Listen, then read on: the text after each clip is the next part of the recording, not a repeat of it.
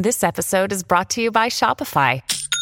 Forget the frustration of picking commerce platforms when you switch your business to Shopify, the global commerce platform that supercharges your selling wherever you sell. With Shopify, you'll harness the same intuitive features, trusted apps, and powerful analytics used by the world's leading brands. Sign up today for your $1 per month trial period at shopify.com/tech, all lowercase. That's shopify.com/tech.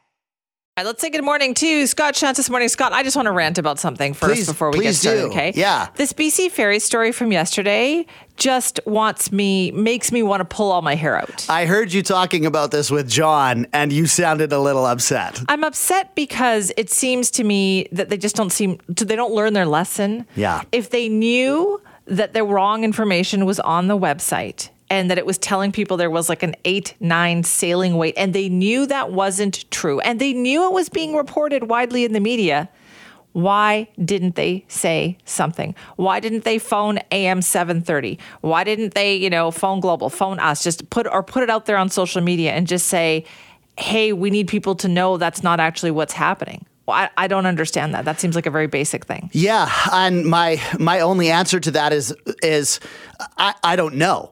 It does seem like it seems crazy, right? For sure. Like, this is exactly what they should be doing. It feels like there are much bigger problems there than we think. I'm super sympathetic. There are tons of people out there who will tell me that I'm too soft on people already. And I try to be so understanding, right? Sure, I try to go, oh, geez, I understand that was hard, and I understand things happen. I am that person, except when I can't be. And I just feel like this is one of those cases where there's no excuse. There's none. Yeah, it feels like the right thing to do. Feels pretty straightforward. Doesn't take a rocket scientist to figure it out. Come on, guys. Doesn't feel like it's a rocket scientist thing to figure out. No, it doesn't. Okay, that's my rant. People can definitely let me know how they feel. Send me at cknw.com.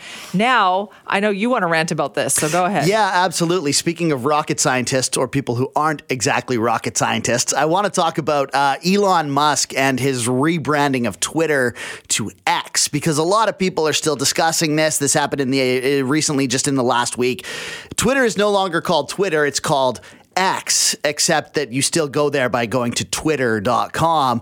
But once you're on the page, it's no longer mention of Twitter or of tweets or the blue bird logo. He's rebranded all of that to this thing called X. And people have asked why, because you bought this thing for the brand. You spent $44 billion on this thing. So what's the deal with rebranding it and changing it to something that nobody has ever heard of and nobody is aware of? And there are these theories, these conspiracy theories that have sort of come up over time. But essentially, the main idea, the main thought is that Elon Musk wants to build what is essentially the internet of Elon. He wants X to be similar to something they have in China, which is called WeChat.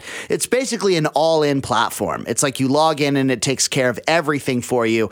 Your travel, your social media, your email, your communications, your booking of an Uber, your banking, all of that type of stuff.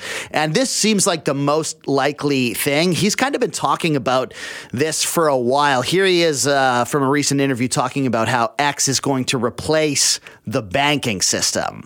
Essentially, if done right, X would serve people's financial needs to such a degree that over time it would become, I don't know, maybe half of the global financial system.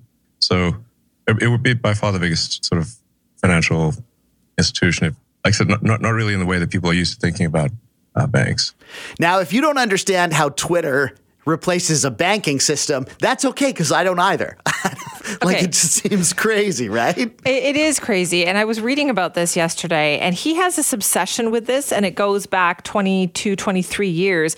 He tried to do this when he was at the company that became PayPal. Yes. And his determination to do so when everyone else in the company looked at it and said, no, we need this to become PayPal, it resulted in him being turfed. They had a coup, kicked him out. Peter Thiel became the CEO, and they moved and they became PayPal.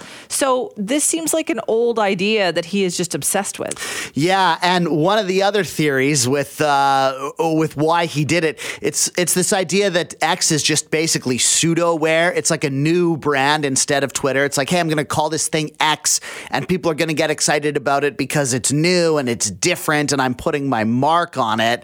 And then the third theory is that he's basically doing this to like rebuild himself. He's had a few missteps kind of in the last couple of years. Yeah. And he's doing this to kind of rebuild his reputation, and it will be like his thing, and everything under X will be good and, wholesome and all of money. that. We're talking about people's money here, and there's nothing about this that would inspire confidence in me, in someone like me saying, I'm going to give him my money and put my money in this website. That's not going to happen. But would you use the website No. if it was free? No. I Really? wouldn't. No. See, I like the way that you were about BC Ferries. I kind of am with Elon. At first, I thought, I'm disappointed because, 5 years ago, we were all on the Elon bandwagon that maybe he's going to be Iron Man and potentially going to make a lot of wrong things right in the world. But now he's had all these terrible missteps like we talk about. But I'm hoping, I'm disappointed in him, but there's still a chance that he could turn it around. When it comes to trusting my money electronically, I'm sorry. That's where I draw the line. You've got to make sure that stuff is locked down. But Simi, he's going to make it 50% of the global financial system. He just pulled that number out of the air, Scott. You bet he did. And you bet he did. If people like you want to invest in him, I say good luck. But please, Scott, don't come crying when that money is all gone and disappears into the ether. I'll invest a small amount. We'll keep watching what he does with this X platform. Yes, but I'll watch what you do with your money, not mine. Okay, you got it.